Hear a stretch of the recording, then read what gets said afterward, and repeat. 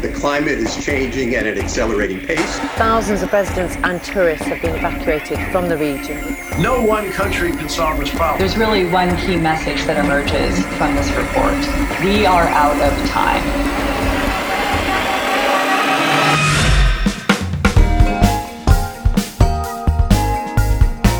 Welcome to Climate Change and Happiness, an international podcast that explores the personal side of climate change, your feelings, what the crisis means to you, and how to cope and thrive.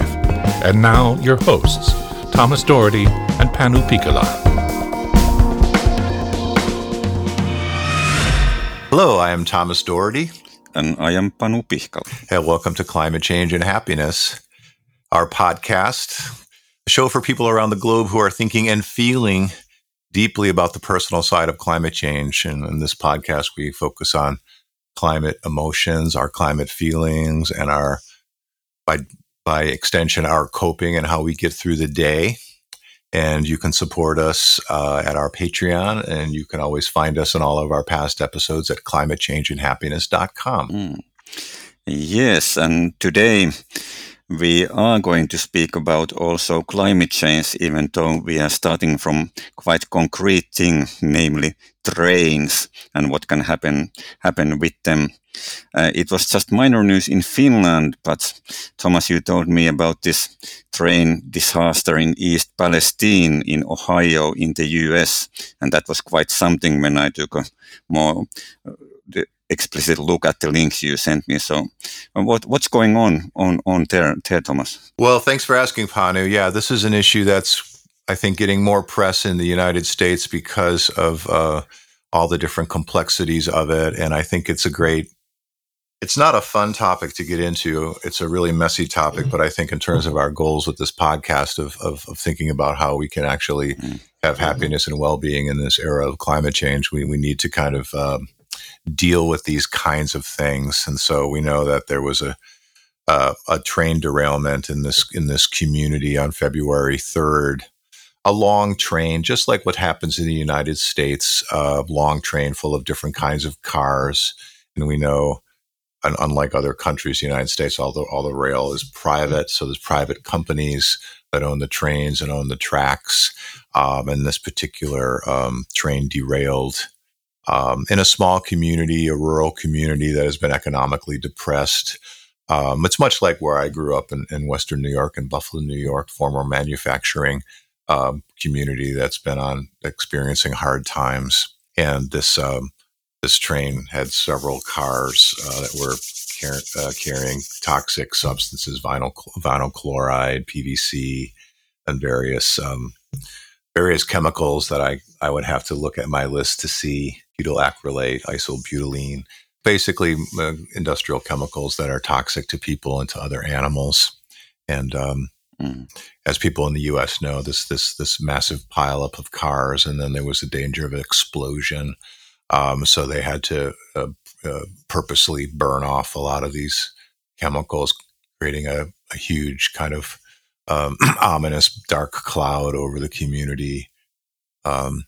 And it's really insidious. It's a great example of a technological disaster because it's this dark cloud, it's the chemicals, it's the mystery of what this means for people in the community, and the ominous things that happen, fish dying in local streams, farm animals dying. We can get into more of the psychological manifestations of this, but it's just kind of a mess. And then, of course, it's been polarized by different opportunistic politicians arriving on the scene and people using it to beat up on each other, the different political parties here.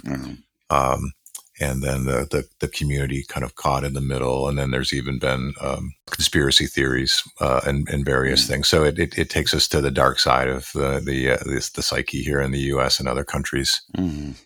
Are you familiar with things like these chemical spills and train wrecks in Finland? I know.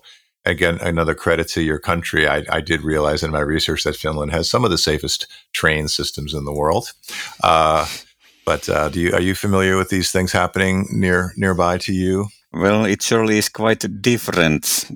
from my travels in the US, I noticed that the trains can be very, very long, and Finland so far has just a state railway company, which is pretty good. But then, because of the zeitgeist, the times in which we live, there's discussion that whether that should be privatized, and that's a big discussion. And but the experiences from any of the countries where the railroad companies get privatized, they are not exactly encouraging. I think, but this also brings into mind, of course, anxiety and worry, and my research has been dealing more with them sort of a bit more abstract and large-scale anxieties and worries, although I've often made the point, both in writing and in speech, that what we nowadays call eco-anxiety can be also related to more particular things and not just climate. So climate anxiety is one big part of eco-anxiety, but this case also reminds us, as you hinted when we talked about this, that environmental anxiety as a concept seems to originate from things a bit like this, anxiety and worry about chemicalization and that sort of thing. So you know that history way better than I do. So what's your thoughts on that? Yeah, I think it's good to talk about it. I'd like to think of this episode as a primer for how to cope with these kinds of issues, because it's very easy to feel like a victim and to feel powerless and hopeless. And I think the first step is to really, like with all the issues that we talk about, eco grief, eco depression, eco anxiety, thinking them as doorways and not walls, like they're doorways to pass through, that we can become bigger and we can learn how to cope with this. So I think having a growth mindset about these things, that we can in fact evolve and grow to be able to cope with these things and take action to prevent them in the future, is the mindset to start here. And so I would encourage the listeners to really think of this as a primer. Even though the train derailment might not be as directly linked in people's minds with other climate and environmental issues, it does play into our general pool of worry. As researchers talk about, we have a pool of worry in our mind and an ambient level of daily stressors that we have to put up with in terms of global consciousness. And so the trains are obviously running all the time, and we have 1,000 train derailments a year in the United States. And so these are happening all the time, but we can kind of move it out of our mind temporarily until something like this happens, and then it reminds us of reality. So I think we can imagine ways to be our best selves, to be the best person that we can when we deal with this kind of thing. And I know you and I have talked about this, but when I first, as a psychologist, started studying climate change, I had to look into the disaster psychology literature and the research on disasters in general. And I learned that researchers tend to distinguish between natural disasters and technological disasters. Natural disasters happen without necessarily a human cause. Technological disasters like this train derailment do have some sort of human cause, a human error, human negligence, human mistake, because the trains are meant to be safe and they're supposed to be regulated. So something went wrong somewhere, and technically someone's responsible for that. And unlike, say, the recent earthquakes in Syria and Turkey, even though they have a human aspect in terms of maybe poor construction rules or building rules, no one is necessarily to blame for the earthquake itself happening. And so we tend to band together to try to help people, and we celebrate the survivors. But you'll notice the news, there's no celebration in East Palestine. There's no celebration. It's all negative, because these technological disasters expose inequality and negligence and corruption and lack of regulation, and these sacrificed communities, these marginalized communities. And so unfortunately, these technological disasters tend to drive people apart. Mm-hmm. They separate people on existing divisions. Mm-hmm. So the people in East Palestine already feel marginalized. They already feel left out economically, and they're already prone to hating outsiders and not trusting outsiders. And so when an accident like this happens, it just widens those existing divisions and makes everyone feel bad, promotes distrust. And some of it is realistic because we don't know how these vinyl chlorides are going to affect the water and the wells. And we don't know exactly. I haven't seen any way direct research on why the fish died, like what exactly happened from that. So it is very mysterious. And as the news shows, people that are worried about their long-term health, their children, their property values. So it's right for them to be concerned. Yeah, definitely so. And as you say, this has strong elements of environmental justice or eco-justice issues, and that's something to be kept in mind, and something again which is worse in the US than in Finland, but we have our share of that also, and part of that is related to how the Sami people, the indigenous people in the north of Scandinavia and Nordic countries are treated, but also in urban areas. But when I'm teaching courses at the University of Helsinki, which I sometimes do, I often show the students some video material about environmental racism, and they are very surprised about, the role of the zip code in the US predicting health and life issues and that sort of thing. So it seems that we are dealing with quite deeply ingrained issues. Yeah. And just so listeners are clear about that, the idea of, zip code, predicts lifespan. So depending on where you live in the U.S., you kind of predict someone's lifespan just on their community and the level of prosperity and health and economic development in their community. And so, yes, we've got all of that happening here. So one way to think about this on a more growthful perspective is it's a teachable moment. It's an opportunity for us to stop and to breathe and to collect our nervous system and remind ourselves of our values. Again, this is the process I use with people when I'm working on this. We stop, we collect ourselves, we give ourselves the benefit of a growth mindset, and we remind ourselves of our values. Our people are concerned about this because their values are threatened. Values of the natural balance, the natural order of things, the rights of people, the rights of other species. Everyone across the political spectrum wants a safe and healthy life for themselves. That's a common human goal. It doesn't matter if you're a billionaire or just making it through the day. Everyone wants to be safe and happy. And so, these values are all toxified, we could say, or threatened when something like this happens. So, there's an empowerment in understanding how our minds work and how our emotion systems work. And we realize, oh, my values are under threat. Things that I hold dear are under threat.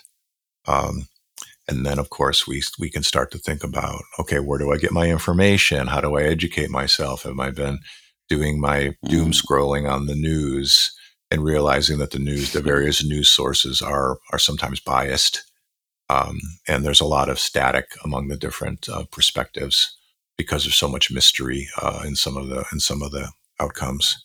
And then we can decide whether we want to get into this further and educate ourselves about this and what level we want to become active in this. And that is an existential decision, right? We haven't quite talked about that in our podcast directly, but it's described in your recent research and papers. There's a healthy distancing about how much do we want to take on of this, and can we take a break, right? So again, we're if listeners can imagine coming from a center, coming from a place of control and choice, that's a place to start. It's just the other technological disaster aspects that are helpful to remind ourselves. We talked about the social justice issues and the mystery of these chemical things. So an earthquake is this devastating, but it's not mysterious. We know what happens. It shakes the ground, buildings collapse, then it stops, and then we rebuild. So it's relatively simple to understand for our human minds. But the spilling of a chemical that's never existed in history into the environment, we actually don't know what's going to happen with that chemical. We literally do not know, and it's very mysterious, and it's hard to cope with. And Yeah. there's a postmortem where people are seeking who's responsible, and they're wanting to place blame. And then they look back on warning signs. And of course, it's incredible with this train. If you look into it, someone was able to find some security footage from a nearby factory that showed the train going by in the dark of the night. And you could see the flames coming off of the wheels, as it rolled by. So we're amazingly able to track what happened with this wreck, even though there's a diffusion of responsibility. Mm. People can have physiological symptoms just from stress. So in the news, talks about residents having rashes and various other mysterious physical symptoms, and they're not sure if they're from the chemicals. But the insidious thing is that just from stress alone, we can develop rashes. So some of these symptoms that people are having are psychological symptoms. They're real and they are suffering, but they aren't necessarily associated with the chemicals, and it's really hard to tell the difference.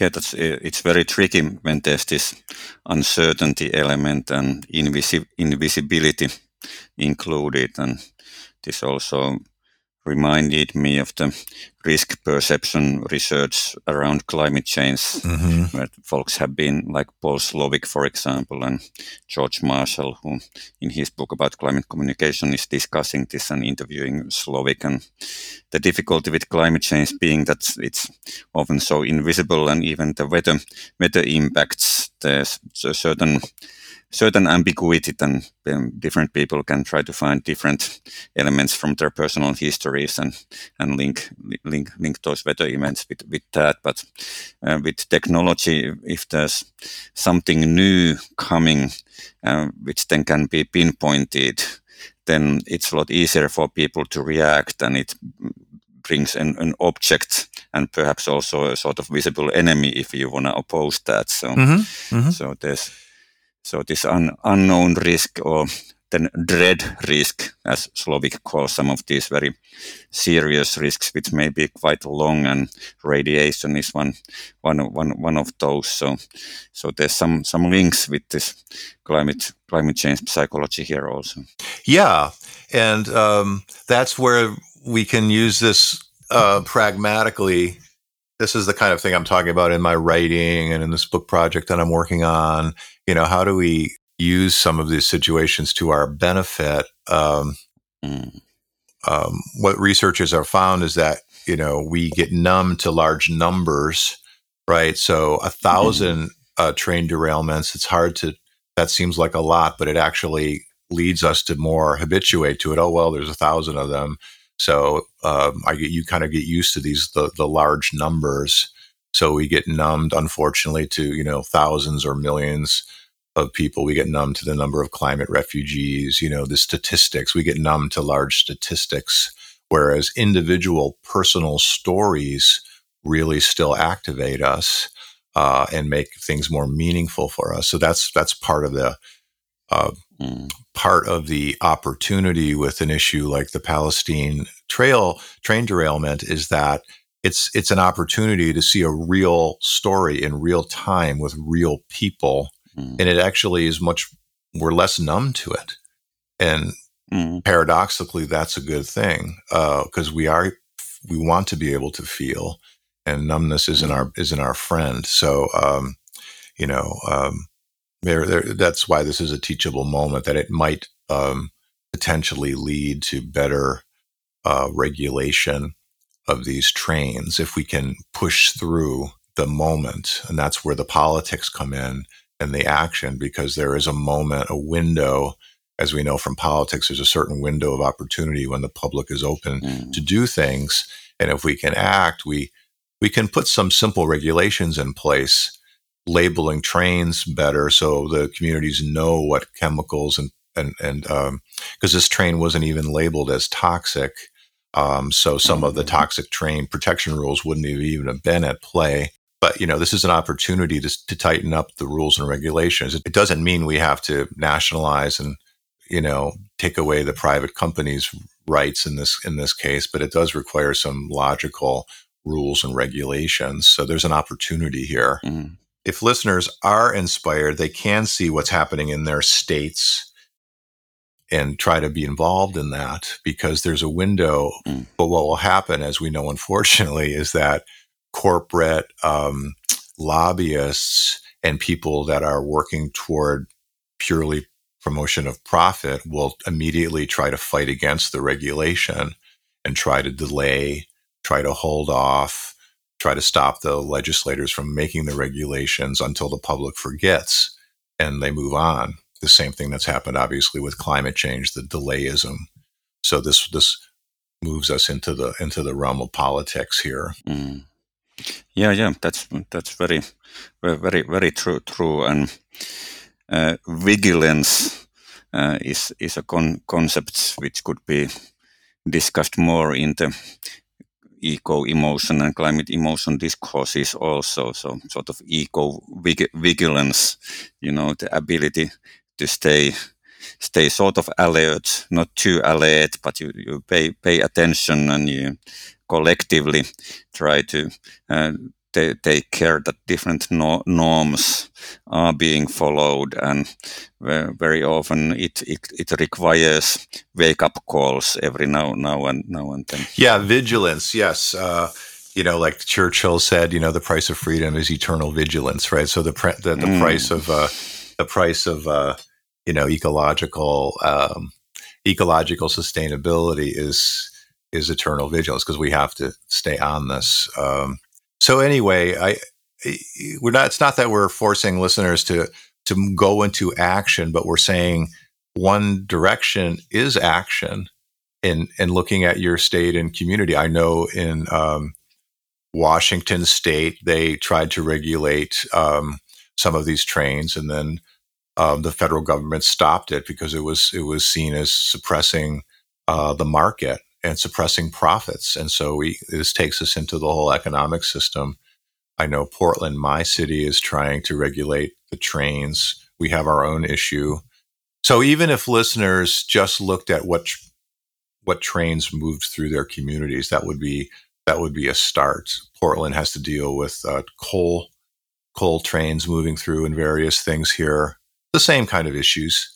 And I know states of Idaho and other states are actually trying to fight the city of Portland regulations, because they're saying it hurts their economy, right? So, that's where it gets messy. We have to get into the politics if we actually want to make change. Now, not everyone needs to do that, but someone needs to do that. And if we're not doing it, at least we can talk to our legislators, or maybe contribute to a group that is working on this kind of thing. Mm-hmm. But again, it comes down to the choices that we make about what our values are and what issues we want to take on, because we can't take on everything. Yeah, exactly. And yeah, this also reminds me of a case in early personal history in the 1980s. The community where I grew up, we talked about this a bit in some of our very early episode of this podcast. It had a medium-sized sawmill, and that was a big part of the economy of the whole little town. And then in the 18th, it became apparent that chloryl-phenol, a chemical, had leaked into the groundwater, and people had been drinking that for a while. And the Ministry of the Environment had just been established in Finland, like just some time ago, and that was the first a complex eco-social case for the whole Ministry of the Environment in Finland. And that turned out to be a big learning experience. It didn't go too well to begin with. There wasn't enough skills of negotiation, and it got quite heated between the sawmill, who tried to deny responsibility, and people were, of course, scared. There's this unknown risk and also dread risk element and that sort of thing. But eventually that case led into better practices and better legislation And finally, also for this small town of Kärkölä, they reached an agreement about cleaning up the chemical things, and reached some also agreement with the sawmill and that sort of thing. But it was a very long process, and as a kid I've also been drinking some chlorophenol, but luckily apparently it didn't cause much trouble in my body. There was some increase in cancer rates in town, but it was very difficult to prove scientifically the cause and effect. So that's of course often a very tricky thing in these kinds of contaminations. But I really appreciate you, Thomas, sort of speaking about this opportunities for learning and change and action, which these moments also bring. Yeah. So again, it's we need to stop and just have grief for this situation. It's a sad situation. It's a troubling situation. People are injured. Animals have died. A community is impacted. So that's normal. It's normal to feel sad here. But we also have other emotions that we can move through. I mean, so again, the coping steps are to remind ourselves this is an ecological issue. It's linked to our system. It's linked to all different aspects of our natural world and the economy and politics, and looking at our feelings as we're talking about, and realizing we can decide what we want to feel. We can also feel curious. We can feel patient. We can feel, angry. We can feel inspired. A missing step is actually looking at our own impacts, like how is this issue actually literally affecting me in East Palestine? When I did the research years ago on climate change, we identified that emotional impacts, even if you're not in the location where the event's happening, you can still feel impacted by it, even if you're thousands of miles away and those chemicals aren't literally coming to you at all. You still feel bad. And that is exactly what's happening here with this Palestine. And we don't even realize it. It's just happening. Wow, I'm upset by something that I only know about through the news. But then we can start to think about our values and the people we want to be. And then we can decide if we want to particularly take action on this issue or other issues, because we can't take action on everything. So there are some steps, as you know, that we can cope and break it down for people. So it is an opportunity. Yeah, exactly. And once again, the balancing act between not staying totally away and being exposed to these particularizing media stories, which can arouse empathy or righteous moral outrage in us, and we need that to act, but then also not to follow these very lively particularizing stories all the time, because then there's the problem of compassion fatigue and those kinds of effects. So once again, coming also back to this the tricky but very necessary balance. Yeah, because there's a quote from my Insight meditation timer app that I get a nice quote every day when I try to do my meditation. And there's a quote I saw recently from Pema Chodron, a spiritual teacher.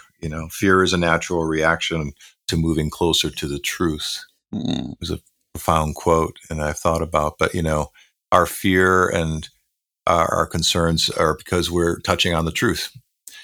We're touching on these events, like the East Palestine derailment, remind us of the truth of the world, the truth of our world, the truth of our systems, the truth of our economy, the truth of our technology. And it's scary and it's painful. But do we want to live in truth, or do we want to live in numbing and denial? That's the choice. I think most people would choose, even though it's difficult, to want to live in the truth. And so that's the existential start here. Easy to say, harder to do, because as you said, our minds do want to get too much truth is hard to handle. Interbeing and being connected with nature opens us up to this dark ecology of pain and loss. It's our hearts are wired for this, so we have to be open to it. And there's something noble about that. I think something heroic. Yeah. in all colors and shades we are connected with everything around us, and the borders can be quite porous. Sorry for my bad English pronunciation from Finland, but anyway, this could lead into also quite metaphysical, the structure of being type of thoughts. But I think we need to leave that for another session. It's been fascinating to sit with you, Thomas, with East Palestine, and trying to stay open to reality. So thanks for the episode once again. Thank you, Panu. Yes, and to anyone who's listening, and to the people, if you're in East Palestine, we're with you, and we're aware of the situation, and we're feeling with you. So we wish you all well, our listeners, and thinking about how you're going to channel things into action. Panu and I, part of our action is doing this podcast for you. That's something that both of us feel good about in terms of taking daily action and bearing witness. So you all be well. And Panu, you have a good evening. Take care, everyone. The Climate Change and Happiness podcast is a self-funded volunteer effort. Please support us so we can keep bringing you messages of coping and thriving. See the donate page at climatechangeandhappiness.com.